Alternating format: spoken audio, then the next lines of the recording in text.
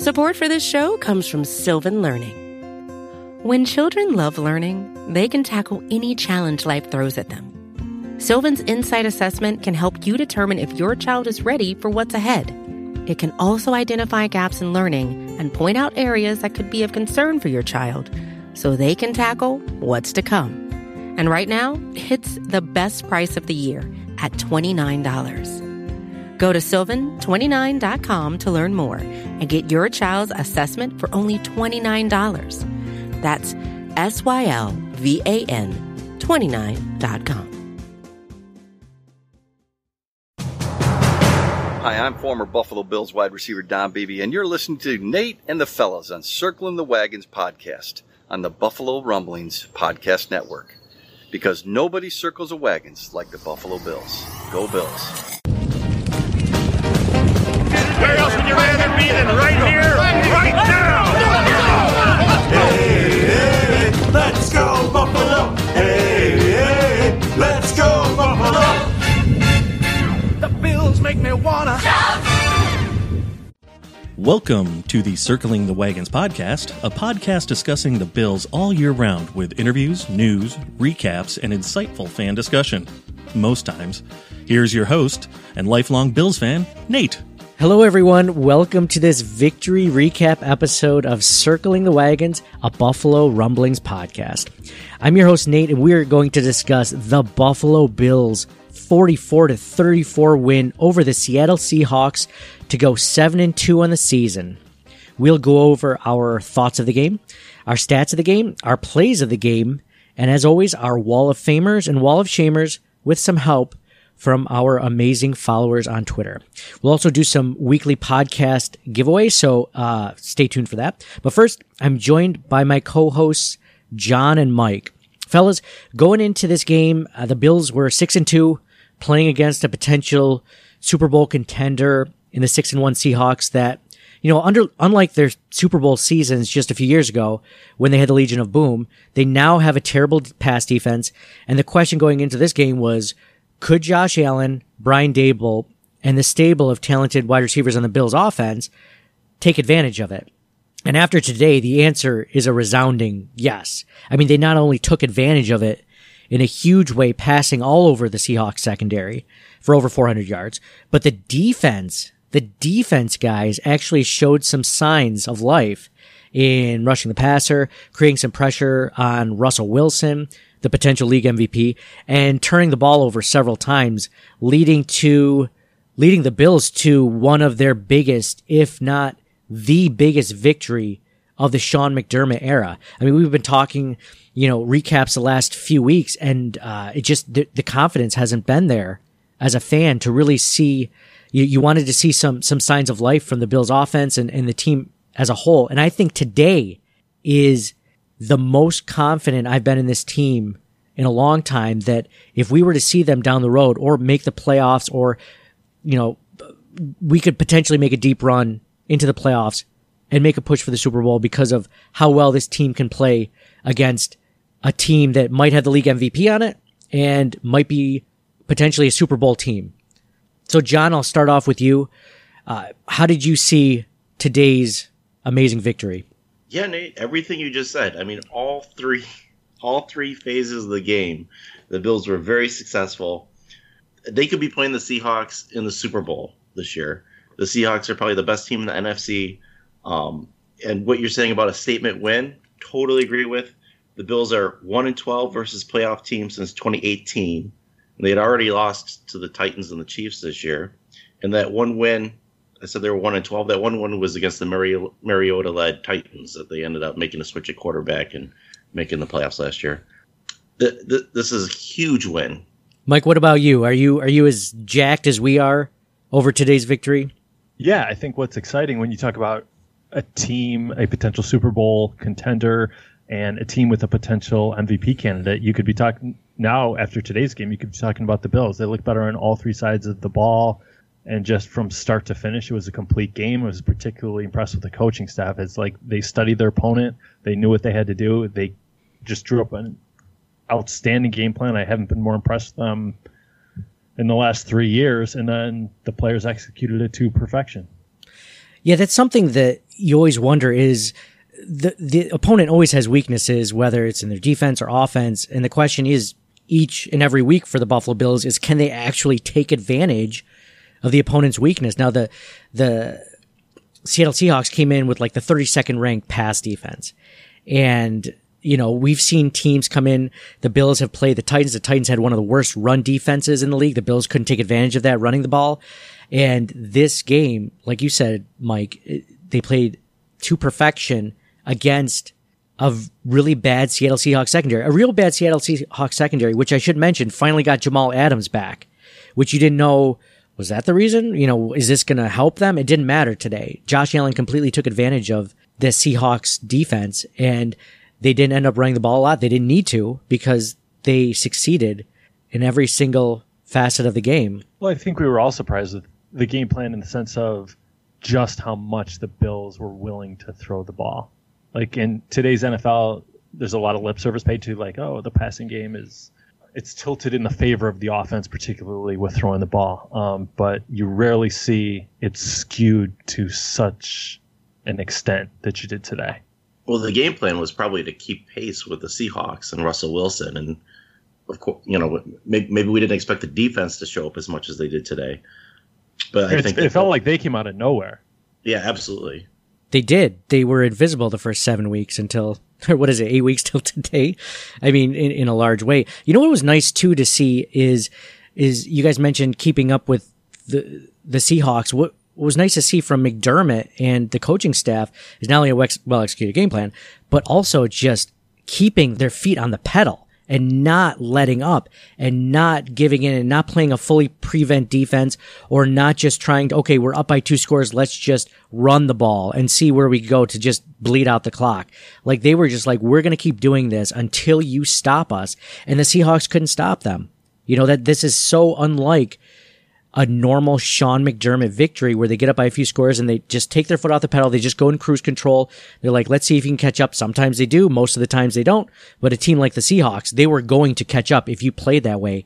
And McDermott had the wherewithal to know that killer mentality that, you know, I'm not going to let them back in this game. And they didn't, to their credit. Well, they almost did.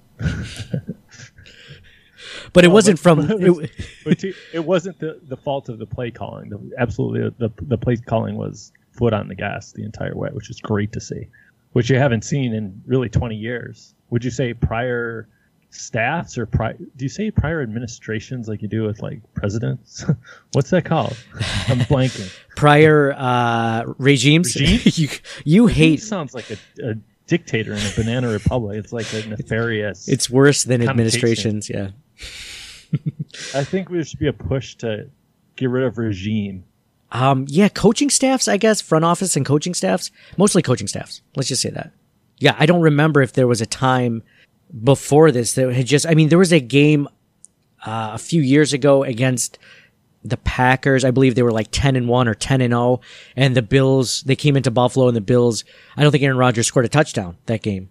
And that was a resounding win. I don't think it ended up with them making the playoffs because I think that was a Rex Ryan team or a Doug Marrone team. It didn't matter, but this is easily the most important win. I'd say even more so than the Minnesota Vikings win that, the Vikings ended up that year, I think, being 8-7-1, and the Bills were like 16-point underdogs going into it, and they just dismantled the Minnesota Vikings in Minnesota, and that was Josh Allen's first coming out game as a rookie. But this game is so much more important than that. I mean, you saw everything out of Josh Allen. I don't know about importance. Like, in what respect, right? Like, if the Bills lose this, we're still saying, hey, they're still making the playoffs. Well, they could have beat a Minnesota Vikings team that season. It didn't mean anything. I mean, it didn't mean that they were going to make any headway later on. Like, this at least gives us hope that, you know, the Bills lost to the Titans, they lost to the Chiefs, I mean, in pretty embarrassing fashion. Last year, Thanksgiving against Dallas was a huge game. That was also a very good game. Nationally. Good point. I don't think the Cowboys ended up with a winning record that season, but last season. But at the time, it felt like the most important win, for sure, in the Sean McDermott era. That's a good one. Good one. This is still more important, but I get what you're saying. Yeah, but you're talking about the benefit of hindsight, right? Like, you're saying Dallas, you have to go in the moment at at that day in a snapshot of time. Like, you're looking at it with the benefit of hindsight, which we cannot do. Like, Seattle can lose all the rest of their games. If that's your argument for Dallas, like, oh, they actually sucked. Yeah, but we saw them on national TV, and everyone was watching that game. Yeah. And it really elevated the Bills. Maybe it got them key free agents, or who knows? Like, it could have completely changed the trajectory. Yeah, I think I'm going to go with this is the biggest Bills win since Week 17. Week 17 of 2017, Cincinnati-Baltimore. The win that basically got us into the playoffs for the first time. And this is the biggest win since the drought ender? Yeah, right? Wow. I would say, I mean, maybe it is so far because the Bills haven't won a playoff game since then. So the most important, I like that. It feels great. I mean, it feels great, but it's not that consequential in the grand scheme of things. Like, we think the Bills can play with anybody in the league. Yeah, this was the first. They won or lost this game. Did we not? I feel so much more confident. Except for Kansas City. If they lost. I feel so much more confident about this team after today's win to prove that you can actually beat a team this good, because the litmus test for the Buffalo Bills before this game was the Los Angeles Rams win and potentially the Miami Dolphins win. And I would say New England. If your goal is the next logical step for the Bills, the next on their list of goals is to win the AFC East. Mm-hmm. New England has had that for 20 years. So beating them is a huge monkey, like psychologically, right, is huge. But then also, I think the divisional games, you can't overstate the importance there. So, like, this is a statement win because of how highly Seattle is thought of around the league, but not as consequential as beating a divisional opponent. Yeah, that's a fair point. In the grand scheme of things, I'm looking further down the line. Even maybe I'm putting the cart before the horse and saying that I think the Bills are going to win the AFC East. So now I'm looking past then, like, okay, after they win the AFC East, after they, make the playoffs, how are they going to fare against a team that is as good as the Seattle Seahawks, which could potentially be the best team in the NFC? The Bills haven't showed up so well against some very good teams. I mean, they're still 6-2 going into today, but yeah, I guess I'm looking further down the line than you are in that. But yeah, the more... No, I'm looking even farther than that. I'm looking next year. I'm looking at Josh Allen's retirement in 20 years. So yeah, let's go into our... if you take it out far enough, none of it matters, right? Jeez. Nothing. All right. I know, I get it, Mike. We're just monkeys on a rock spinning around the sun. Yeah, that's fair. How nice was it to see, like, not only the defense, I mean, I know the Seahawks scored 34 points on them. I mean, the Seahawks has scored at least 27 points in every single game this season. So it's no surprise that they scored 34 points against the Bills. But the 4 turnovers that the Bills had, against the Seahawks, the Bills didn't give up any turnovers today. I mean, that was huge in that department because, I mean, that was the only thing stopping Russell Wilson from scoring at will were those turnovers and the Bills had, 5 sacks today rather. And the Bills haven't been getting a ton of pressure. I mean, AJ Klein, I don't know. He's probably been listening to this podcast and probably getting really pissed at us. I don't know about you guys. I've been saying nothing but positive things about AJ Klein since week 1. I have not at all criticized him and his inability to tackle or cover running back or tight end or anything like that. But today he just proved that he's a completely elite and talented linebacker for the Buffalo Bills. He just took, he was just taking the first 7 weeks off, right? Just make it 8 weeks off before he was going to do anything. That was good to see. What you should actually do is have like a SpongeBob clip 1 week later, and then actually play your audio of you just shitting all over him. He's literally made the wall of shame at least like 3 out of 8 weeks. That's a good point. I like it. 1 week later, league MVP the week before. Why is he still on the Bills roster? How nice was it to see the Bills defense? I mean, I know the points don't show it, and the Bills, they had almost the same exact yardage as the Buffalo Bills, but I mean, how confident do you guys feel about this Bills defense, or does it change nothing in your opinion about how they fared today? Doesn't change anything. 14-2 before the game, 14-2 after the game. For me, Nate, it's awesome that there were 4 takeaways, right? Like 2 interceptions, 2 forced fumbles, and I would say turnovers, as we know, can be very fickle, right? Ball bounces, game of inches, all the name your cliche. But the fact there were 4 really shows you that the Bills' defense is stepping up and being the ball hawks that we've seen in previous years. Like we saw it last week with Zimmer, like punching the ball out, right? Like they're being much more aggressive and adopting that mindset of we're going to get the ball, we're going to score, we're going to whatever, right? And for me, what was really telling too was the sacks to get in the quarterback hits. Like 4 turnovers is awesome to see, but if it was less than that, 1, 2, you could argue, who knows if it happens again, if they do see Seattle down the line. But the sacks, the pressure, like I'm very optimistic, very hopeful that could continue on into future weeks. Yeah, that was well put, Mike. It was, Tre'Davious White got his first interception of the season today. I mean, they were just swarming around Russell Wilson. In the Seahawks offensive line and offense as a whole did not have an answer for the Bills' pressure. Like you mentioned, I think at one point I saw he was knocked down 16 times or hurried or pressured 16 times or whatever. And you just don't see that from the Bills' defense. The Bills' defense usually are the ones where the guys, at least this season, quarterbacks usually have plenty of time against the Bills' defensive line. And they were hitting, Russell Wilson on blindside hits. He had no idea that some guys were blitzing him and taking him down or hitting him as he was throwing the ball. I was so impressed. This was just, it was a little bit of a version of last year's dominant defense today. And if it's just a matter of game planning, sometimes you just question if the talent is there. And I know everyone's been questioning AJ Klein lately, and even the Bills, in a press conference recently this week were saying that, he's been asked to do things that he doesn't normally do. Well, maybe they just need to blitz AJ Klein all the time because maybe that's his thing. Cause maybe it's not, playing the run. Maybe it's not, covering running backs coming out of the backfield. Maybe it's literally just find quarterback, hit quarterback, take the ball away. Cause, he did that tremendously today. And the Bills in general, the Bills defense in general. I was so happy, and I think the Bills fans in general should be optimistic about where this team is headed and what their defense looks like. So let's go into our stats of the game.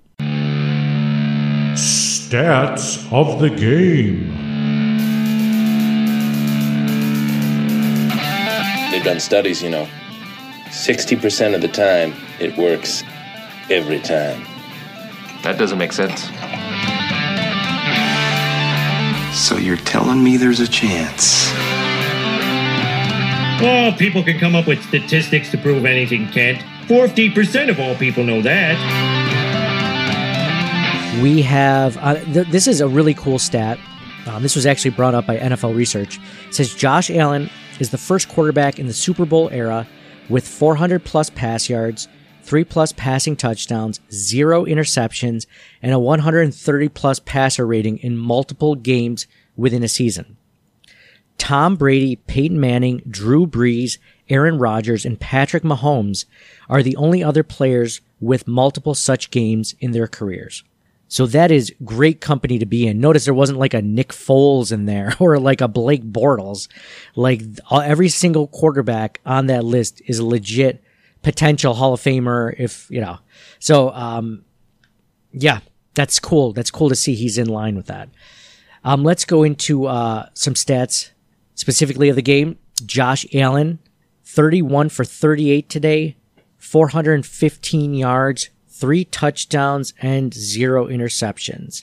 For those wondering at home, that's almost an 82% completion percentage. He was just tossing dimes out there.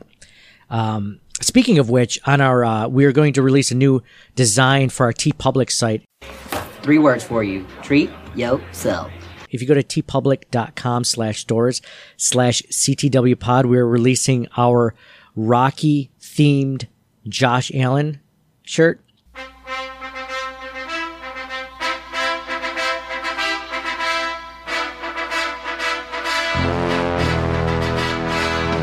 So if everyone remembers the the whole theme of Rocky was his life was a 1 in a million chance, and ours has Josh Allen showing him saying his success was a 1 in a million chance. Go to tpublic.com/stores/CTWpod. So Josh Allen, 82% completion percentage, just had an amazing day. Leading rushers for the Bills, you're not going to get a whole lot of this statistic. Just to warn you, the Bills did not rush the ball well, and they didn't rush it that often. Zach Moss had 9 carries for 18 yards, 1 touchdown, 2 yards per carry average. Josh Allen, the next leading running back, 7 carries for 14 yards, 1 touchdown. He did have that touchdown run in the fourth quarter. 1 touchdown, 2 yards per carry. Then there's Isaiah McKenzie, who had 1 carry for 1 yard. Then Devin Singletary only had 2 carries today. 2 carries for 1 yard. Today, a half yard per carry. So not a great day at all for the Bills running backs. But receiving the ball, Stephon Diggs led the way, as I'm sure you thought he did. 9 receptions on 12 targets, 118 yards. John Brown, the next leading receiver for the Bills, 8 receptions on 11 targets for 99 yards. Gabriel Davis was the third, 4 receptions on 5 targets for 70 yards and 1 touchdown. Cole Beasley, as he is named on this podcast, third and Cole Beasley, 3 receptions on 3 targets for 39 yards. Might I remind everyone listening that 2 of those receptions were for first downs on a third down conversion. So I know that some people fight the third and Cole nickname. I know Mike and John do, my co-hosts. They hate it. They're more into the Killer Bees nickname, the Coleslaw nickname, which, they're terrible, I guess. But third and Cole, that's the way to go. People keep tweeting at me on social media or DMing me saying third and Cole. I love it. Shout out to everyone that did that today. Tailgate Beers tweeted that out, which was hilarious. Tailgate Beers, he and Brother Bill, they have the funniest Bills videos all over Bill's Twitter. So if you guys aren't on Instagram or Twitter or whatever, those guys are both on Instagram and Twitter. Tailgate Beers, Brother Bill, follow them both. They're both amazing follows. Appreciate those guys for listening, obviously. Devin Singletary, the next leading receiver, 3 receptions. Just to go back to that for 1 second, not to belabor the point, it just makes no sense because it's too specific. You think it's because third and goal? If his name somehow was like rhymed with just third down, that would be specific enough. But I could live with it. But it's third and goal. How often does that situation arise? And the ball is actually thrown to him, and he actually scores a touchdown. Not often. It'd be like the next step is like third and goal in the Super Bowl to win the game with 1 second left. I think it's just too specific. I think you're getting too caught up with the goal part. And but that's I think the crux of it. That's what the only applicable part to make it a nickname to rhyme with his name. That's half the nickname. Yeah. The most important point. I think you're concentrating on the part that makes it doesn't work. That doesn't work. Yeah, exactly. So you need to stop concentrating on that part and then really concentrate on the part that just the idea of third and goal, the phrase, it exists out there, right? It's in the paradigm of football vernacular, right? It's there. Third and goal, right? But now you just say third and Cole and it doesn't have to relate exactly to that play because it's third and it goes to Cole Beasley. But that's like a baseball player's name being Home Run Hank, and he hits a single. They're like, yeah, you did it, Home Run Hank. No, Home Run Hank has to hit a home run. No, that's not the same because I'm not saying it's like third and touchdown. Third and goal for a first down. Touchdown. I'm not calling him touchdown Beasley. I'm saying third and convert. If you were to convert a third down. I got it figured out. You ready? So it's third to go, right? Third and whatever to go, third to Cole. How about that? It doesn't roll off the tongue quite as well. I don't. It but doesn't. It makes sense at least. It definitely makes. So sense. You're admitting that third and Cole rolls off the tongue really well. That's what I get out of that discussion, and I don't mind John's idea of third and to Cole because it also includes most of my nickname that I've already created in third and Cole. So I don't hate John's. It's not the same as home run Hank. I'm not saying touchdown Beasley. And then every time he catches it and it's not a touchdown, it's like, oh man, he looks for him on third down. Okay. That's all I'm saying. So third and Cole. Anywho, as far as the Bills defense is concerned, the following players had forced fumbles. Jerry Hughes had the forced fumble on Russell Wilson in the third quarter to open the second half, and Tre'Davious White recovered the fumble. A.J. Klein forced a fumble in the fourth quarter and recovered the fumble. He had a sack, a forced fumble, and a recovery in the same play. That's like a triple play. Should I call him triple play AJ, Mike? You know, because of baseball, the triple plays when they get 3 outs and 1. Then you have A.J. Klein, forced fumble, a sack, and a recovery all on triple play AJ. Is that better than third and Cole? I would say it's on the same level of absurdity. So we agree. No, yeah. I like it. I'm starting to dig triple play AJ. Let's go into the interceptions for the Buffalo Bills. Jordan Poyer had an interception today. Tre'Davious White had an interception today. He had a 28-yard return on that interception. Amazing play that he almost got a touchdown. We almost had our first taint of the season. Do you know how long it's been since we've had a good taint for the Buffalo Bills? Feels like ages. I have not seen a good taint from the Buffalo Bills since, I want to say 2017, maybe against the Falcons. That's a long time. There may have been a feint in that time, but no taints. All right. Sacks today. Tremaine Edmonds had a sack today. He was also the leading tackler for the Buffalo Bills with 8 tackles, 3 assists.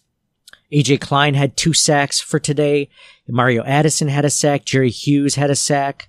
On the Seattle Seahawks side of the ball, Russell Wilson was 28 for 41, 390 yards, 2 touchdowns, and 2 interceptions. DJ Dallas was leading the way for the Seahawks rushing game. Chris Carson was out injured today, which I think really truly helped the Bills in stopping stopping the run game. DJ Dallas had 7 carries for 31 yards and 1 touchdown. He is at 4.4 yards per carry. Travis Homer was the second leading rusher, 6 carries for 16 yards, 2.7 yards per carry. Russell Wilson only had 2 carries for 5 yards.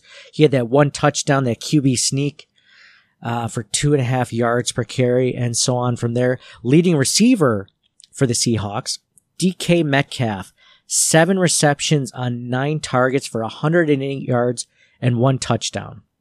David Moore, the second leading receiver for the Seahawks, 4 receptions on 6 targets for 71 yards and 1 touchdown. And then Travis Homer and a bunch of other guys that we don't care about. All right. We are going to take a quick... Oh, wait. No, I actually have a few more stats for today. That's okay. No, the people want to hear these amazing stats. When Josh Allen had that touchdown pass to Gabriel Davis, that gave him his 3rd passing touchdown in the first half, it marked the Allen's first time throwing for 3 touchdowns in the first half of a game. Josh Allen, by the way, at one point, I believe he was 24 for 28 for 282 yards and 3 touchdowns at the end of the first half. It's just insane. That's a great game. And he had that all in the first half. Jerry Hughes is now over 50 sacks as a Bill.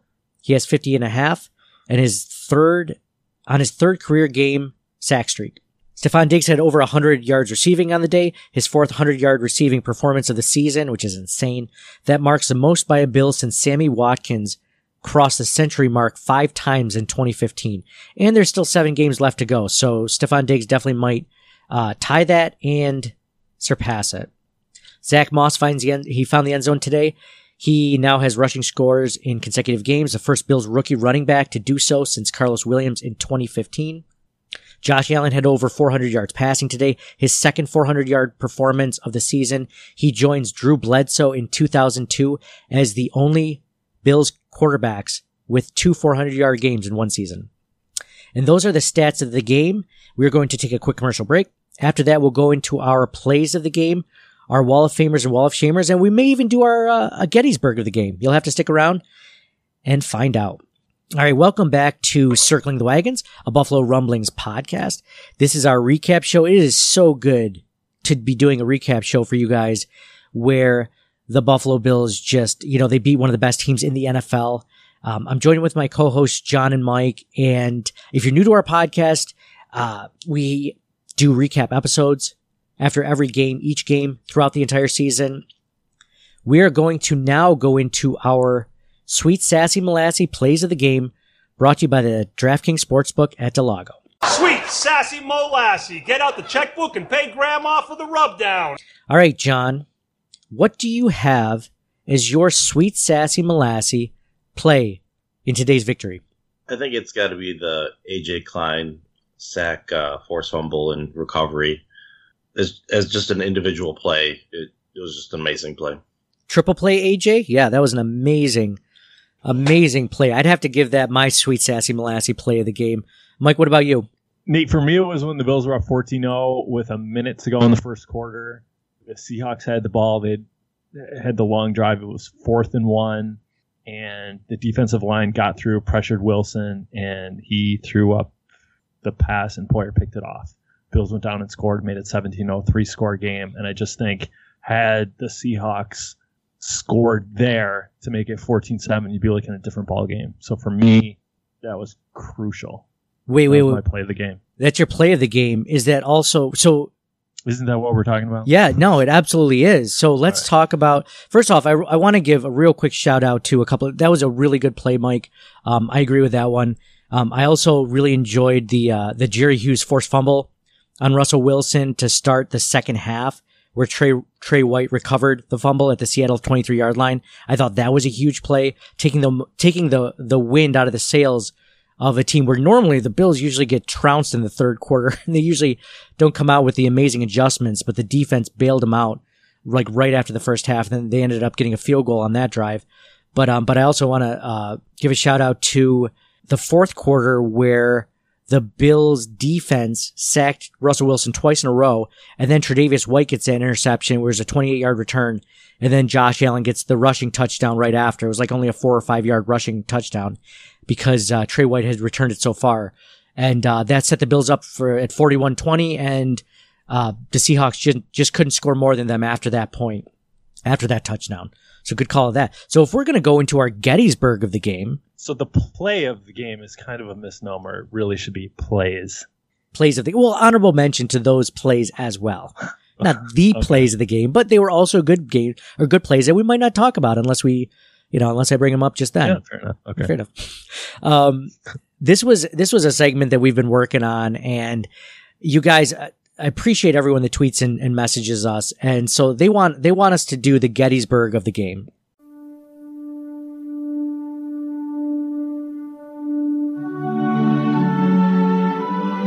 Fourscore 7 years ago.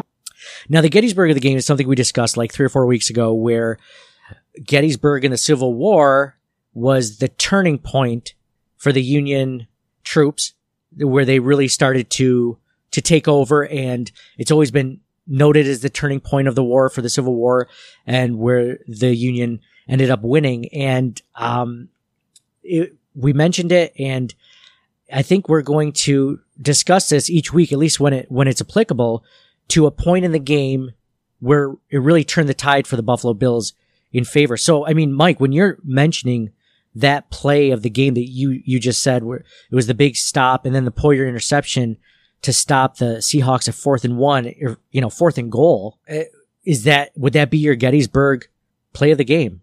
Gettysburg of the game. I'll answer your question with a question.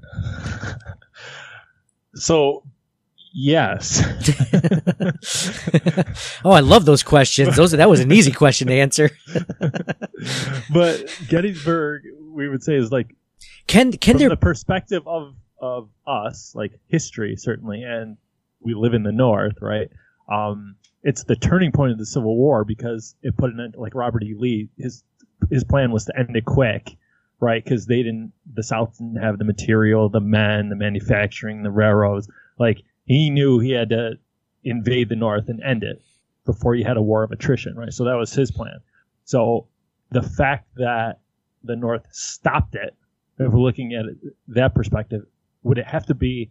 Sorry, this is very convoluted. To get to the question of, does it have to be a defensive play of the game, a play by the defense, because it's Robert E. Lee, right, invading the North, and the North stops it. So the play we've discussed with the player interception is like Seattle's like invading the Bills' territory, and they put a stop to it. So right on point, very applicable to the Gettysburg analogy. So I'm going to answer your question with a question and say no. It doesn't have to. It doesn't have to be about that. I didn't know we were bringing back the Gettysburg play. Dude, sorry, you didn't tell me. So it could be any play of the game that switches the momentum. Yes, it switches the momentum. So I love that you not that literal. You explained the meaning and the importance of Gettysburg, because I completely forgot. I've been to Gettysburg and I didn't know that. So you have educated me. We don't care about any of that. We don't, no. Okay. Yeah, none of the real actual meaning and significance behind one of the most important battles in, the country's history. But, no, but I think that just goes to your point that it's almost exactly, that is the Gettysburg play of the game in a lot of different ways, not only, because you felt like it changed the momentum of the game, or stopped momentum rather. It stopped the Seahawks from charging north to... Maybe the Gettysburg play have to be a defensive play, and then we come up with an offensive play. Normandy play of the game. Right. Yeah, storm the beaches of Normandy. Ooh, wow. Like the D-Day play of the game. D-Day play. You just, oh my God. Organically. I love it. So Mike's got we'll just get rid of the sweet, sassy, molassy plays of the game, I guess. That's just over. We're just going to go D-Day versus Gettysburg. There's going to be like 25 different plays of the game segments. And we're just essentially going to read down the play-by-play box score at NFL.com. Oh, that was the Battle of Iwo Jima. That play was Custer's last stand. And other battles I can't think of in U.S. history. Well, let's start with Gettysburg. If people actually want a D-Day play of the game, we'll continue with that trend. Let's see if they even like the Gettysburg of the game. John, what is your Gettysburg of the game? With the understanding it has to be a defensive play. No, John, you can do whatever. John, for now. Your questions. What's that? John, for today, you can do whatever you want, but go ahead. I was going to answer your questions with yet another question. So you guys are talking about offense and defense, but what about special teams? Because that's going to be my Gettysburg play, is the opening kickoff, which set the tone for the whole game, completely changed the momentum. The Bills never looked back. They were in the lead the whole game. Big return. That's the play. 60-yard Andre Roberts return to open the game. I like that one. Man, special teams play the game. Mike, you're the American history buff. What is one or the play of the game where they just start? What was a battle where they just started winning and they never looked back? They never lost a battle in the rest of the. I don't think that's ever happened. I think I'm looking too far into this. Anyway, you could say Operation Desert Storm was fairly one-sided, but I think John brings up a different question. Like special teams would have to be its own completely own thing, right? That would be like a drone strike or something, like where it doesn't actually need people on the ground to win it. Like it's jeez. Or more like a conflict, like it's not even a war. Oh, like an undeclared Cold War like sort of thing, or like a or just one of those war by proxies, like where we don't fight the Soviet Union directly, we just give fight them in a different country. We just give them all the weapons to fight someone else, or to give all the weapons to someone else to fight them. Yeah. Yeah. Tony Stark Industry style. I think my Gettysburg of the game is the play I mentioned earlier about the Jerry Hughes forced fumble on Russell Wilson. I love all your guys' plays, both you and both you, Mike and John. Those were, I think there was just another, every single time Russell Wilson had the ball in his hands, the momentum shifted towards the Seahawks just because he's so freaking good.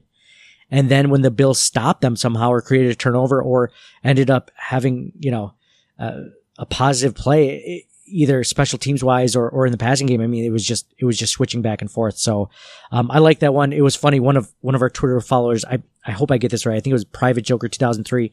He's a member of the Marine Corps. And he mentioned last week, Mike, and I know you're a big history buff, about he's like, oh, you guys should have done the Gettysburg of the game last week because Tyler Matakevich recovering that onside kick to start the second half was like Pickett's charge in the Civil War. And I had to Google search this because I am not nearly as good at U.S. history. Could you give us a quick breakdown? Give me like 10 seconds. Yeah, there was this guy named Pickett, and he led this charge up a hill, and was ill-advised. But he did it anyway, right? Like, it's usually not... It's tough to attack, like a fortified position, right, when you have guns. I feel like you could have just read the first couple sentences off Wikipedia or something.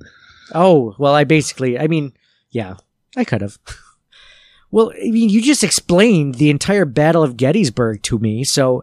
I figured you had more than just as a charge from this dude named Pickett. You'd be like General. Tell them to me in 4 seconds. All right. So that was the Gettysburg of the game, brought to you by the DraftKings Sportsbook at Delago. Thank you guys for entertaining us for that segment. This is something that we tried doing last week, another segment before we get into our Wall of Famers and Wall of Shamers. We have the joke of the day, brought to you by the DraftKings Sportsbook at Delago. Mike, what do you got for us today? What's the difference between a well-dressed man on a bike and a poorly dressed man on a unicycle? Wait, did I say unicycle correctly? Unicycle. It felt a little weird coming off the tongue. Unicycle. You said it right. That is the way I completely understood you. I do those all the time where I'm like, did I say that right? Is that a real word? Have I only just read that and never actually said it out loud, that word? What is the difference between... That actually, you don't mind a tangent, right? That story you just said reminds me of this thing, a psychological phenomenon when you just repeat the same word over and over and it just loses all meaning. It kind of happened for me, like listening to the network coverage of the election, just hearing Joe Biden, Joe Biden, Joe Biden over and over again. Like, not to get political at all, just like when you hear the same thing over and over, it just loses all meaning. Word, phrase, whatever. That's called semantic satiation. Isn't that fascinating? Like, you've got to it happens like to everybody maybe once a year. But like, you never know the name for it. Wow. So do you just not register it because you're so tired of hearing it? Or can you get it back eventually if nobody says Joe Biden for like a year? Like, do you all of a sudden you're like you'll get it back like within a couple of seconds. Oh. With any word. If you could say John or well, probably not your names. Has a little more meaning. But sometimes. What's in front of you? Like microphone. You just say microphone 20 times. I'm making up the number. I don't know. It's probably different for different people, different word. But you've had the experience, right, where you just forget. The word sounds completely foreign to you, even though you've known it since you were 4. Yeah. Like unicycle? Yeah. How often are you saying unicycle in a day? Jeez. 30 to 40 times. What about you? We get on before we actually hit record. Hey, Mike, how's it going? Unicycle. Oh, good, Nate. How's it going? But isn't that interesting? That is extremely interesting. Absolutely.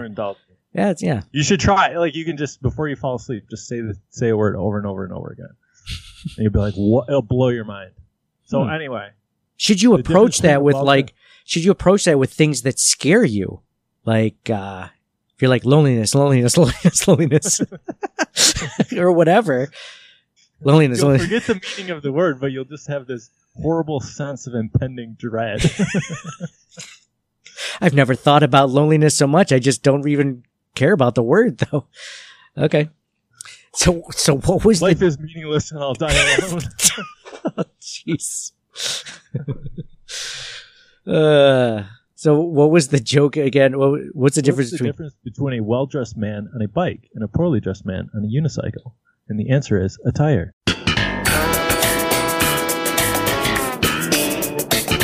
Not bad. Is this from a dad jokes book that you own? This is. What's the next segment? What do you think about? Well, I try and keep it clean. I appreciate you keeping it clean. We'll just rename the segment Mike's Dad Joke of the Day. Who doesn't love a good dad joke? Dude, it's more applicable. You can tell it to people in your life. Like when you go to Thanksgiving dinner or when you're in an interview and they're like, oh, tell me a joke. And the top 10 that pop into your head are all like, have a swear word in them. So there's two things to what you just said. The first thing is that joke is going to kill with like your 5-year-old nephew. Like you're just going to like murder. I don't know about the rest of your family at Thanksgiving, but that's definitely going to do well. And then the other thing is like, that would be an awesome job interview if there's like, tell a joke and it actually mattered. That would be the coolest. I mean, I would fail at it, but now if anyone gets it from now on, they'll have a fallback. I love it. So you're not only entertaining with that joke of the day, but you're also helping people's social lives or potential career-changing job interviews. Multifaceted, for sure. Great.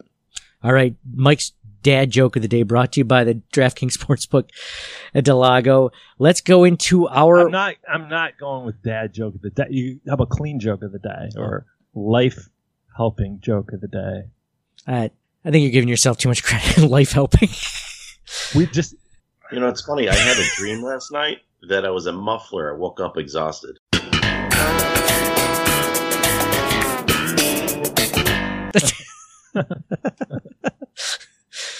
All right, I'd love it. All right, John's going to get his own segment too.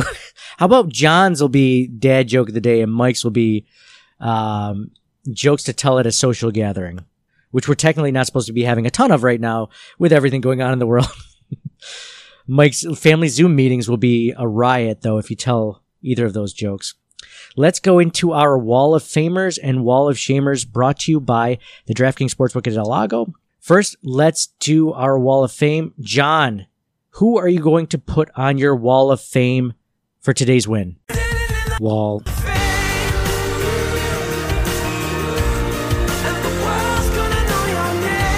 There's so many good candidates. I mean, Josh Allen, Trey White, AJ Klein, the coaches. I'm just going to put everybody on the Wall of Fame. Everybody had a great game today. It was a great team effort. And Mike can shit on this all he wants, but I'm putting everybody up there. Yeah, I'll shit on it. Like, should you? But the Hall of Fame, just let everybody in. Like, give everybody the participation trophy. It just dilutes it and waters it down for everybody. It would be like draft picks walking up on stage, giving Roger Goodell a hug, and they just fit him for a Hall of Fame yellow jacket.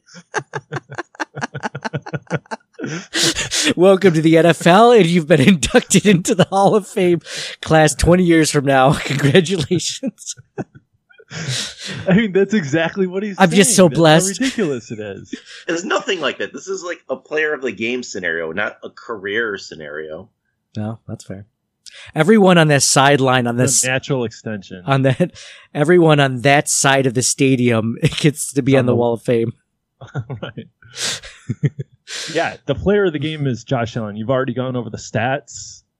It's just, I shudder to think if he were to get injured, what the Bills would look like. He's far and away the most valuable player on the team in that respect to me. Irrespective of the touchdown passes, I just think the way he's able to extend the plays, shrug off the would-be tacklers, he's starting to set himself apart from other quarterbacks in the league just with his skill set. It's great to watch. Yeah.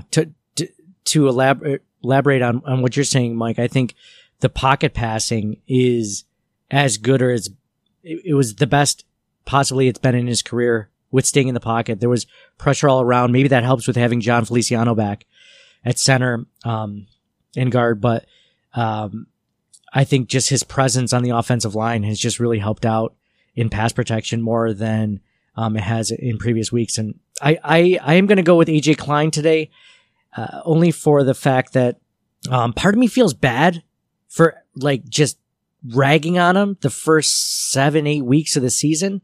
It was rightfully done. Anyone that's criticized AJ Klein for not being able to tackle or whatever, I mean, he vindicated himself today, which is what you want to see. Whenever you criticize or whenever we criticize these players, we don't do it as a form of negativity just to vent. I mean, that's part of it, but really we're saying that and hoping that by talking about it out loud, by criticizing them, that like it gets better. We don't do this just as a means of a completely negative way. We want them to succeed and be better in all aspects.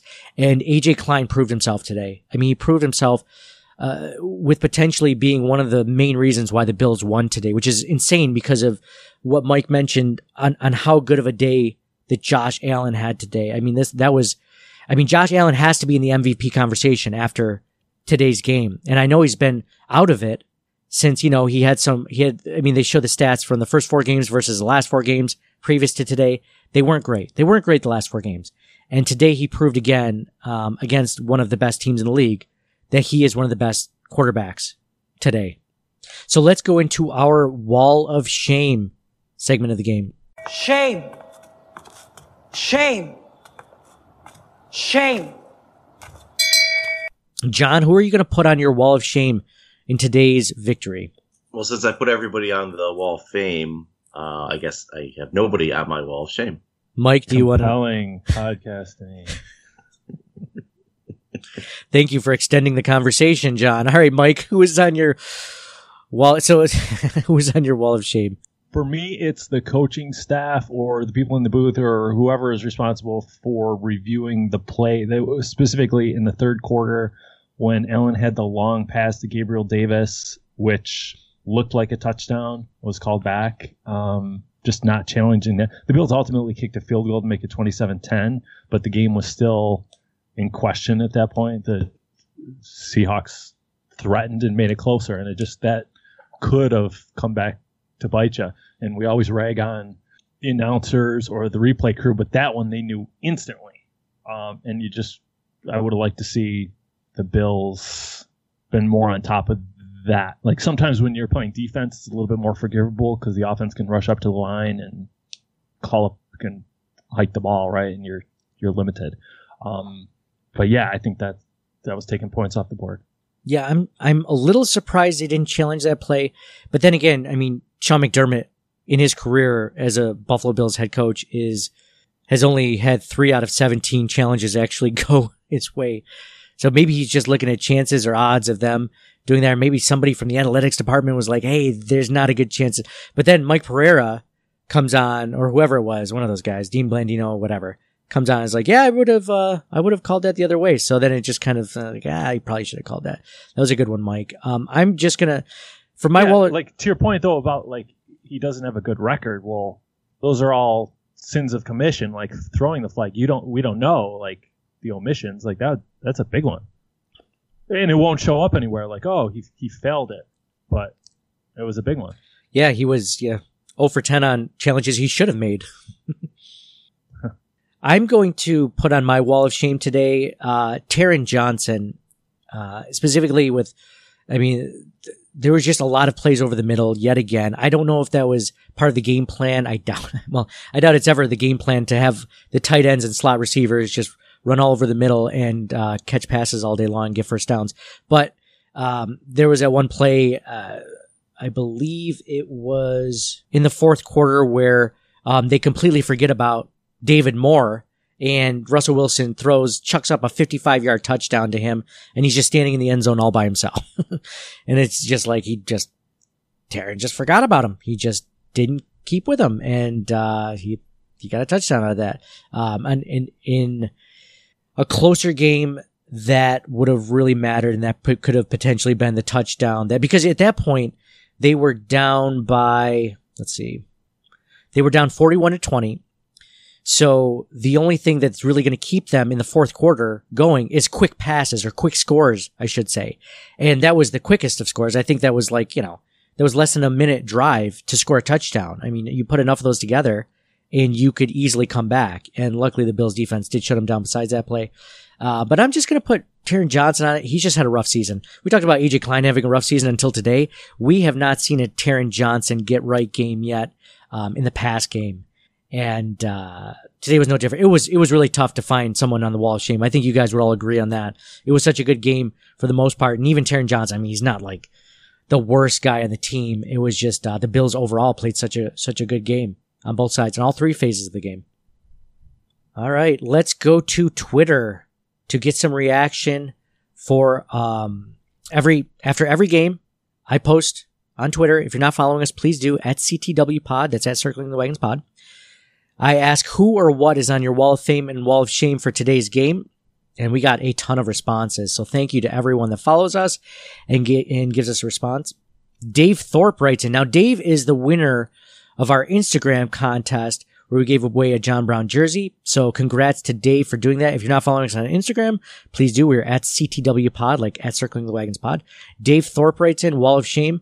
After that win, I think he means Wall of Fame. After that win, I'm not ashamed to say the whole team deserves it. Offense was awesome. D was ruthless, and special teams set the tone from the kickoff. Wow, huge result. Wall of Shame, injuries. Can't we just have the good stuff without any bad? The refs were generally poor again in penalties. Great point by Dave.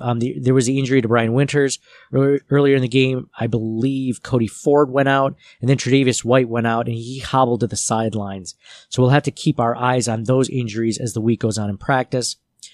There were definitely some poor penalties called against the Bills, particularly some roughing the passer calls against Russell Wilson. Definitely agree with Dave on that one. Andrew Insing writes, Wall of Fame, AJ Klein. The dude brought it today and deserves Wall of Fame after so many shames. Wall of Shame, Taron Johnson for giving up that big touchdown.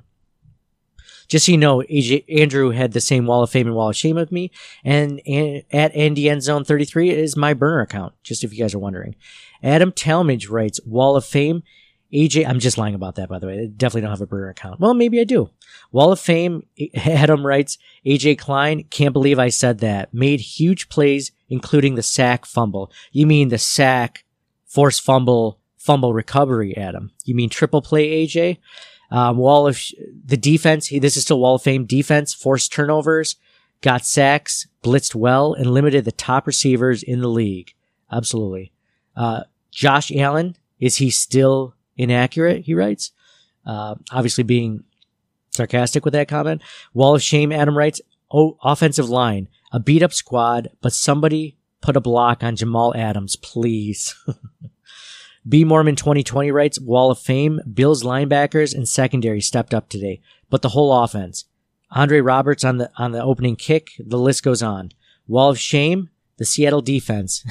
Diggs was all over the open field today. Mark writes in, Wall of Fame, AJ Klein should be here alone, given that he was the punching bag for the Bills Mafia and commentators all week. Absolutely. Great point by Mark. Wall of Shame, turf-related injuries. Is there a problem with the new turf? Hopefully we just have bad luck. That's a really interesting topic. I wonder, I hadn't even thought about that, but that is interesting. Beanie, the 7-2 Bills fan, writes, Oh, it's a lady. She says, Wall of Shame. For weeks, I've been tough on Edmonds and Klein, and today they played great, especially for missing Milano. That is an excellent point by Beanie. We didn't even mention Tremaine Edmonds. This was probably his best game of the season. I mean, he was making plays in the backfield. He had a sack today. He just seemed to be there when they needed him. In the passing game, coverage wise, I was very happy with Tremaine Edmonds. Wall of Fame, not a lot to complain about. So stupid penalties, giving up easy yardage. I think she means Wall of Shame by that. I was nervous today, but this was a statement. There's nobody in the NFL that scares me. Frederick Schock writes, the Bills made this tough because they played so well. Wall of Fame, linebackers Klein and Edmonds for silencing some critics, myself included. Wall of Shame, blown coverage on that long TD pass in the fourth. Let's go, Buffalo. Yeah, I think we all had a nice helping of humble pie after today's victory for ragging on the Bills' linebacking core and them not even having Matt Milano. Matt Milano that was just placed on injured reserve this past weekend. Josh Allen Stan writes, Wall of Fame, give it to the whole team. Even Klein played well. Geez, John, is that your burner account? Give it to the whole team. Wall of Shame, officiating. I thought they did a poor job of consistently calling penalties that protect the QB for both sides. It was a dangerous day for Russ and Josh. Yeah. Phil Zone Ready writes, Phil Zone Ready is one of the biggest fans of Third and Cole, by the way. I just got a shout out to Phil Zone Ready. Appreciate you appreciating a good nickname, Phil. Wall of Fame, Josh, hashtag Messiah Allen. If I have to explain it, you didn't watch. How come everybody that agrees with you, you're like, oh, that agrees with me. Somebody agrees with me. Crickets. Has anyone agreed with you yet? I don't think so. Maybe John once. I gave John a credit. So I gave his burner account a credit. So how's that? The person who just wrote in. Oh, the one that said Josh Allen is the Messiah? Yeah. I guess. Oh, Phil. Okay, here we go. Phil's own Ready agrees with Mike on this one. Wall of Fame Josh Messiah Allen. If I have to explain it, you didn't watch. Wall of Fame Leslie Frazier finally blitzing and causing chaos against the Hawks' potent offense. If it weren't for a couple of broken plays on D, this game would have been total domination. Wall of Shame, none. Boom, 7-2. Obnoxious Ram writes, Wall of Fame, Allen, Diggs, Bees, Smoke, and Davis. Congrats to AJ Klein on a big day along with Edmonds and the defensive line getting pressure. Trey White a pick and held Metcalf down on yards after catch. Roberts a good day kick returning. Wall of Shame, Deion Dawkins and Dawson Knox. Taron Toast Johnson blowing his coverage. There was that one missed block by Dawson Knox where Jamal Adams just went right around him. That's so disappointing to see. And then there was a play, I think it was either the first touchdown or the second touchdown, where I saw Dawson Knox get open and Josh Allen did not throw the ball to Dawson Knox in the end zone. I don't know if he was just worried that he might not catch it or if he didn't see him open. Either way, the Bills got a touchdown on that play. Buffalo Ceilings writes, Wall of Fame, Allen and Roberts. Big day for Josh Allen, but that 60-yard return got the ball rolling in such a big way. Wall of Shame, the offensive line for letting in 7 sacks. Some on Josh, but still, ouch. That was a good call by Buffalo Ceilings. We didn't mention that the Seahawks had seven sacks today. We mentioned the Bills had 5 sacks against the Seahawks, but we forgot to mention that the Seahawks had 7 sacks against the Bills' offensive line, which is crazy because sometimes it felt like he had time. I don't know if it's a matter of him holding onto the ball too long. I guess, we'll find out more later this week. J&C Bills fan writes, Wall of Fame, toss-up between Klein and Edmonds. Both showed up today and proved haters wrong. Wall of Shame, the Allen Knox prayer touchdown celebration. That is a COVID risk if ever there was one. Come on, man. Joe Forrest writes, Wall of Fame, the whole team. The offense moved the ball and scored touchdowns. Defense played out of their minds, and special teams played great too. Finally, someone agrees with John, I should say. Finally, 2020 Bills team showed us how great this team can be all year long. Wall of Shame, the refs missed calls, and the Fox broadcast team was horrible today. Yeah, they were bad. Brock Heward, who I don't even know. Damon Heward, I don't even know the people. Chris Myers, who are these commentators? I don't even know who they are. Bills loser QB writes, QB Club writes, Wall of Shame, Levi Wallace. He kept getting beat all day, and the O-line, regardless of injuries, they need to protect Josh Allen better.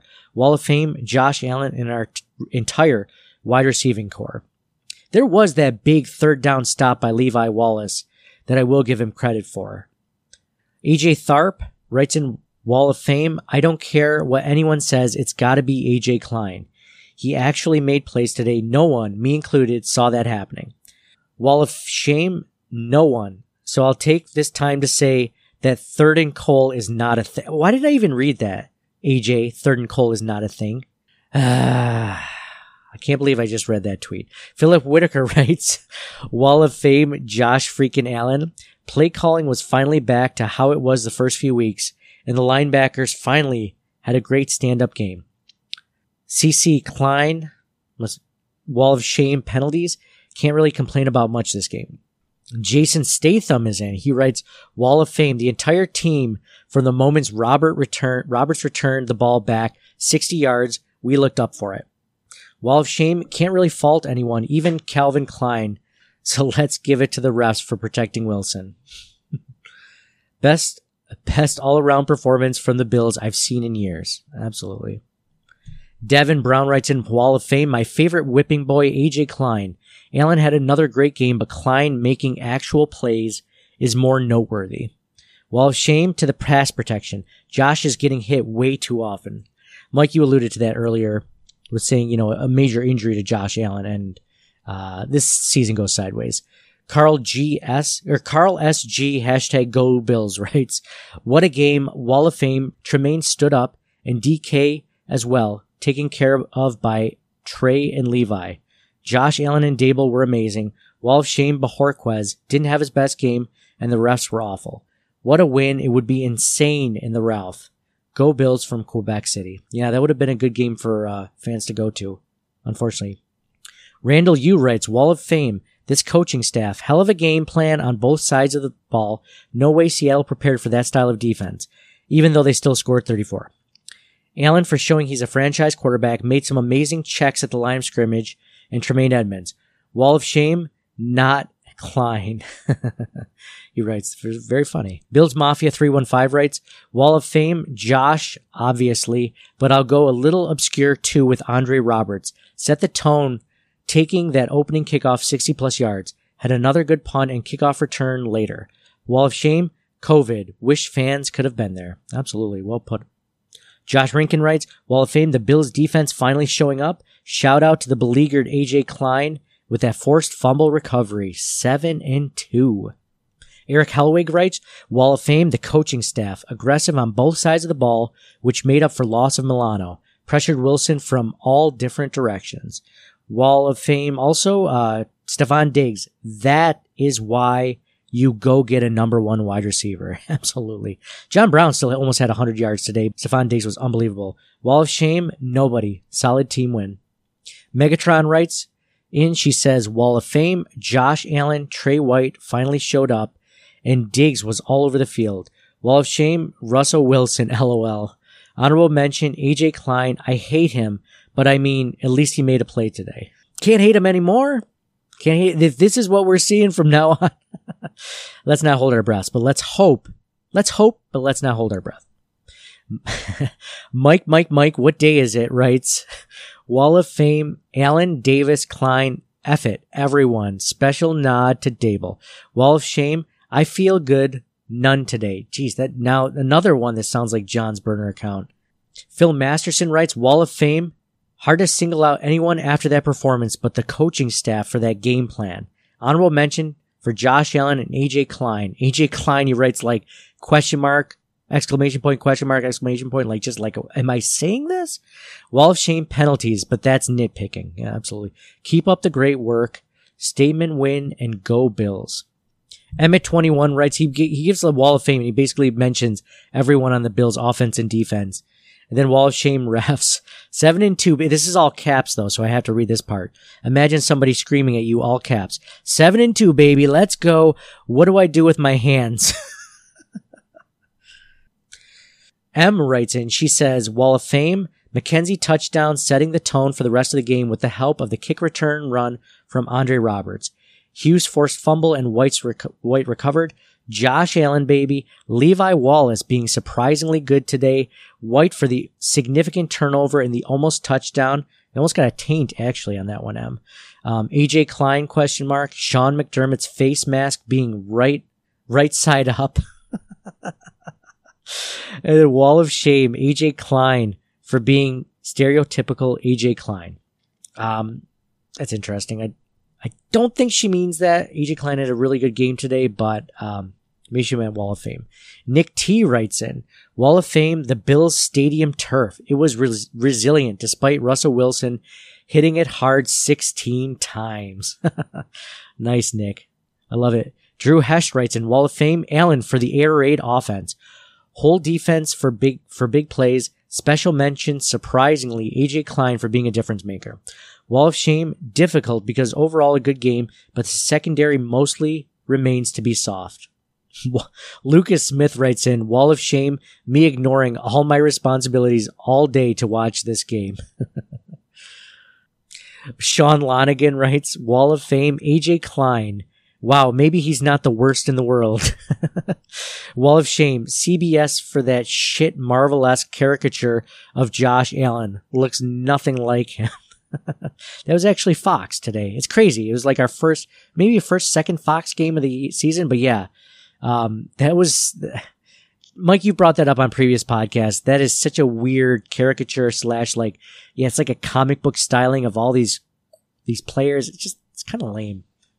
Sam G writes in, everyone, Wall of Fame, Great from Josh. Every receiver contributing.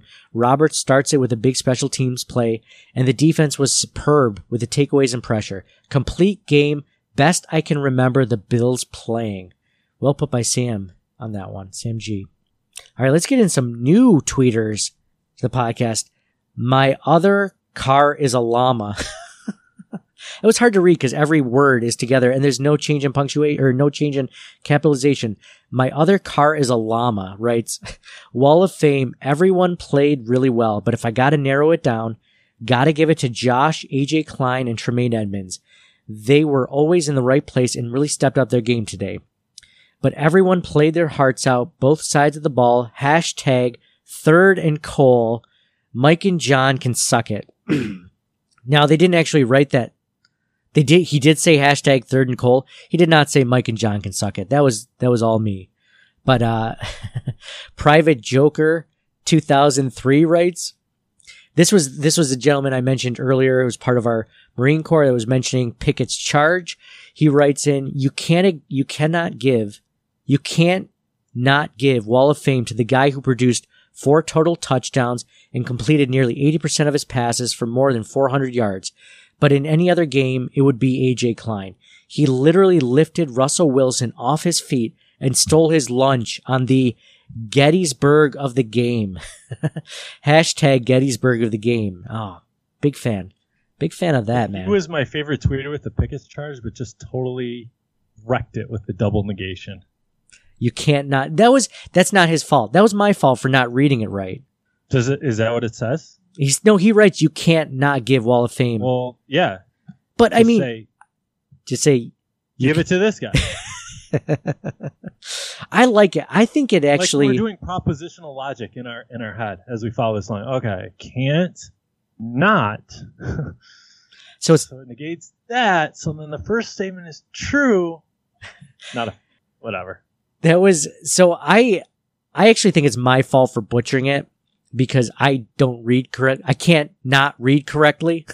I can't not read incorrectly or correctly. It makes you sound more intelligent when you say things like that. If you're just like, give the Wall of Fame to Josh Allen. You said, you can't not give it to Josh Allen. That just sounds like you're a more intelligent person by saying that way. But it screws me up by reading it. And that's my own thing. That's my, 7th grade level. I disagree. It's not a standard way of constructing a sentence using 2 negatives. Yeah. Okay. Well, that makes me feel better because I butchered reading it. So it's not me. It's his fault. That's okay. All right. Like hashtag third and Cole. I won't bake no cake. Right? Like, no, I'll bake a cake. You can't not bake a cake for a birthday. I still don't mind it. I'm not gonna. I like what you're saying, Mike, because it makes me feel not dumb for the way I read it. But I also like what he says because after reading it again, I'm like, I get it. I like it. Hashtag Gettysburg of the game. Agree to disagree. I can't not disagree with you. Wait, what's his Gettysburg of the game? Is it a defensive play? It was AJ Klein. It was AJ Klein lifting Russell Wilson off his feet and stole. So if we end up making the Gettysburg of the game the defensive play of the game, and we'll make the D-Day play of the game for the offensive play of the game, we'll just get rid of Sweet Sassy Molassy. We'll do them all. See what our military historian thinks. Yeah. Okay. Have people write in. You mean the one you just shit all over, like for his grammar? Oh, great. Yeah, but that's. I mean, I think that's a logical fallacy too, right? Like, it's like if you're very good in one area, it doesn't mean you're good in another. Like, that's the halo effect, right? Like, I show up on time, I'm reasonably well groomed. Do you think I'm not going to murder you? Like, those are logically they have nothing to do with each other, right? So, like, he could be the best military historian on Twitter, but Ted Bundy, shitty at English grammar. Yeah, that's true. He could be the best contributor. We want his expertise with military history. History. Is there a better offensive? Pickett's charge. Gettysburg. Yeah, nice. Full charge ahead. Full steam ahead. Ted Bundy. Ted Bundy was a decent looking guy. Killed a lot. Nobody would have thought that he would have done it. He did it several times. Are you sure you're thinking of the Ted Bundy and not the Ted Bundy like you've seen in Netflix? Because usually they get actors who are better looking than the real person. Oh, Zac Efron, you mean? Yes. No, I mean that's what they always mention in the Ted Bundy documentary was like everyone thought he was like this great looking guy. Like that's all they would. And then like women over Twitter would say like would essentially talk about being turned on by seeing the Ted Bundy documentary with why. I mean, not every woman, obviously, because some women are, not turned on by serial killers, but some of them were oddly enough talking about how he's not that bad looking a guy. That's all they were saying. Anyway, Mike. Well, that's like, I will say, the only time in history that the real life person can then hold a candle to the movie star, right? It's like every real story, like you're watching the movie for 2 hours and then they go to show the people at the end, like, oh, here's the real person that did it. Like, like back in the day, it was like Michelle Pfeiffer playing this woman who was like, oh, what's she really look like? that is not Michelle Pfeiffer in real life. Yeah, it never works the other way where the person's actually better looking in real life than the actor or actress. Never. Except for Ted Bundy. No, I'm just kidding. Mike Graham writes in, he says, Wall of Fame, Josh Allen. I cannot believe I am saying this, but Klein. What? Have a day. Finally, he finally got fire started underneath him. Wall of Shame, Johnson for forgetting that a Seahawks wide receiver was running to the end zone. We are 7-2 for the first time of my life. That is awesome. Congratulations to Mike Graham for that. John, you had stats about the Buffalo Bills records being 7-2, being this far into the season, being 7-2, how they've done historically. You mind giving us our weekly rundown of how those teams have fared and what we could potentially expect for the Bills going into the rest of the season? Sure, Nate. So the Bills are 7-2 for the first time since 1993. This is the 9th time they've gone 7-2 or better. The previous 8 times included the Super Bowl years, so that was half the times. 1988, where they made it to the AFC Championship game but lost. 1974, where they made the playoffs but lost. And the 64 and 65 AFL title games. So 6 of the 8 times they made it to the final championship game. Wow. That's incredible. John, good job compiling stats. But I'm just not, why do we look backwards, right? You can't start the next chapter of your life if you keep rereading the last one. Like, I'm sick of, back in the 1995. This is not John. But, like, we should be focusing on the future, Nate. Well, let me answer. This could be, like, the next big Bills thing, right? Like, so they had the AFL titles, they had the Super Bowl years. This could be the verge of the next big thing. That's what nobody cares about the AFL titles except you. Geez, we were not even a twinkle in our father's eyes when those games happened. But I mean, it's good to read about them or see highlights of them. Is it? You're like, be future looking, right? Like right now, after that game, they have a 94% chance of making the playoffs this year and an 88% chance to win the division. Like, that's actually information that's potentially useful or interesting. Like, that affects us today. Yeah. And so, like, Jim Kelly doesn't give a shit about 1994 or whatever year you said. I blacked out.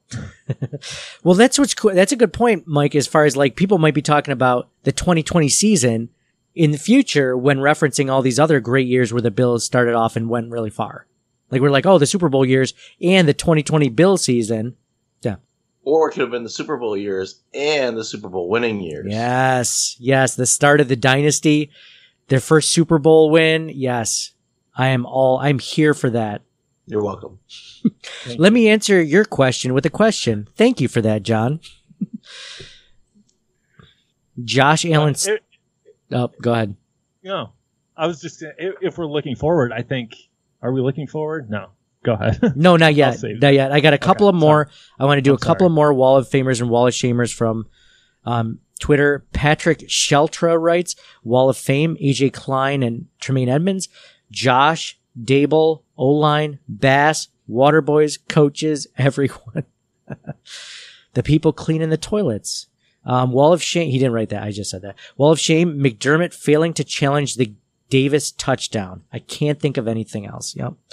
And Mike got one, Mike on that one. Mike Taylor writes in, Wall of Fame, Allen and AJ Klein, question mark. A lot of people writing when they mention AJ Klein, there's a question mark after that response. Like, am I actually saying this? Are these words being typed into Twitter? He writes, it feels really weird to type this. I swear I didn't read this ahead of time. He says, it feels really weird to type this. Oh, and not letting your foot off the gas. Absolutely. Great point by Mike. Wall of Shame, the 55-yard pass. I don't even know who caught it. It really didn't matter in the end, but still a mental trip up. I declare the Bills winners in the state of domination. Wow. Really bringing it full circle back to we don't talk politics on this, Mike, okay? Stop trying to talk politics for us. So thank you again for everyone that always contributes to our Wall of Famers and Wall of Shamers for each and every game. That segment brought to you by the DraftKings Sportsbook at Del Lago. Let's look at, let's real quick, let's do a couple of giveaways before we go into next week's game where we discuss the Bills' opponent in Week 10. We do a giveaway every week on the podcast. And we're going to give away two different items today, a Harrison Phillips signed Bills jersey and a Harrison Phillips signed helmet. And if you're wondering how you can get in on one of these giveaways, if you're a new listener or just one that's never done this before, just leave us a 5-star review on Apple Podcasts. Just mention us somewhere in the review. You can mention, obviously, any of the other great podcasts within the network, but leave us a 5-star review. Mention CTW Pod, Circling the Wagons, and you will be in the running for one of these items. So the first winner is Andrew_GK11, Andrew_GK11. And the other winner is JDK_II. That's JDK_II. Whoever gets back to me first, either message me on Twitter, Facebook, Instagram. Whoever gets to me first gets to pick either the jersey or the signed helmet. And email us at ctwpod@gmail.com. And we'll go from there. So, Mike, let's look at the DraftKings Sportsbook at Del Lago odds for next week's game. First of all, who are they playing? Yeah, next week, Nate, they're playing the Cardinals. It's a 4:05 p.m. start. It's in Arizona, and I'll let you guys guess. What do you think the point spread is? Let's see. The Bills beat the Bills beat the Seahawks. The Seahawks beat the Cardinals. It's in Arizona. 3 points. The Dolphins just beat the Cardinals today, 34-31. I think the Bills are going to be favored, but not by much. John, why don't you go first this time? I feel like I go first every time, even though I've talked it out. Buffalo by 23.5. I'm going to go under that spread, Mike. No, John, give us a real one. Bills have got to be favored, right? Mike, what is it? Pick 'em. Pick 'em. Mike, what are the Cardinals' record now? What is the Cardinals' record? Here, I got it here. The Cardinals are 5-3. So the 7-2 Bills against the 5-3 Cardinals. John, what'd you say? Pick 'em. Yeah, I'm going to go more. I'm going to say the Bills are... I'm just going to take a guess. I know I'll win it if I say more than pick 'em. I think the Bills are favored by 3.5. Yes, with the DraftKings Sportsbook at Del Lago and a couple of others, I had to check a couple of different spots. So I was surprised by this. The Cardinals are favored by 1.5 points. No kidding. Wow, John. I thought that was a really dumb guess by you for that. I thought it was a wasted guess. I'll say that. My true answer is 23.5. Let the record show. John. Oh, that's hilarious. Mike, where would you put the money on that one? I think just based on what we just said, I think we're all putting our money on Buffalo on that point spread. Yeah, I'm really surprised the Bills aren't favored. I mean, it's going to be tough to go west, but the Cardinals just lost to the Dolphins. Whereas the Bills just beat Seattle, right? We talked about a signature statement win. The Cardinals did beat the 49ers week 1, but the Niners aren't the team we thought they were. The Cardinals beat up on the Washington football team. The Lions beat the Cardinals in week 3. Panthers beat the Cardinals week 4. Cardinals beat up on the Jets. Cardinals beat up on the Cowboys. Cardinals just squeaked by the Seahawks in overtime, and then they lost to the Cardinals. So, like, I don't see a signature win in there at all. No, they beat up on the teams that are really bad. The Cowboys without Dak and the Jets, which are terrible. And okay. All right. So if you're out there over at the DraftKings Sportsbook at Del Lago, man, you got to hammer that one. If you're thinking anywhere along, well, if you're John and you think the Bills are going to win by 23, you have to hammer that Cardinals 1.5 point spread. John like teases it the other way. He teases it so it's like Cardinals like -10, like the exact opposite way, just to win less money. Yeah. So thank you guys all for listening to us. Thank you guys for checking us out. If you're new to our podcast or our podcast network, hit that subscribe button. You will have all of the narratives coming out of today's win. They'll be discussing everything, injuries, the preview for next week's game. We have you all covered here at the Buffalo Rumblings Podcast Network. So hit that subscribe button. Thank you guys all for listening. We're going to sign off now. So for John, go Bills. And for Mike, go Bills. Huge win. Is still undefeated on Sunday. And for me, Nate, AJ Klein, MVP, Bills going 8-2 into the bye. We'll talk to you guys again next week. Thank you for listening to the Circling the Wagons podcast. Download and subscribe to us in your favorite podcast service. Email us at ctwpod@gmail.com. That's Charlie Tango Whiskey Pod@gmail.com. Follow us on Facebook and Twitter at CTWPod. And most importantly, go Bills! Nobody circles the wagons like the Buffalo Bills. Nobody circles the wagons like the Buffalo Bills, Nate.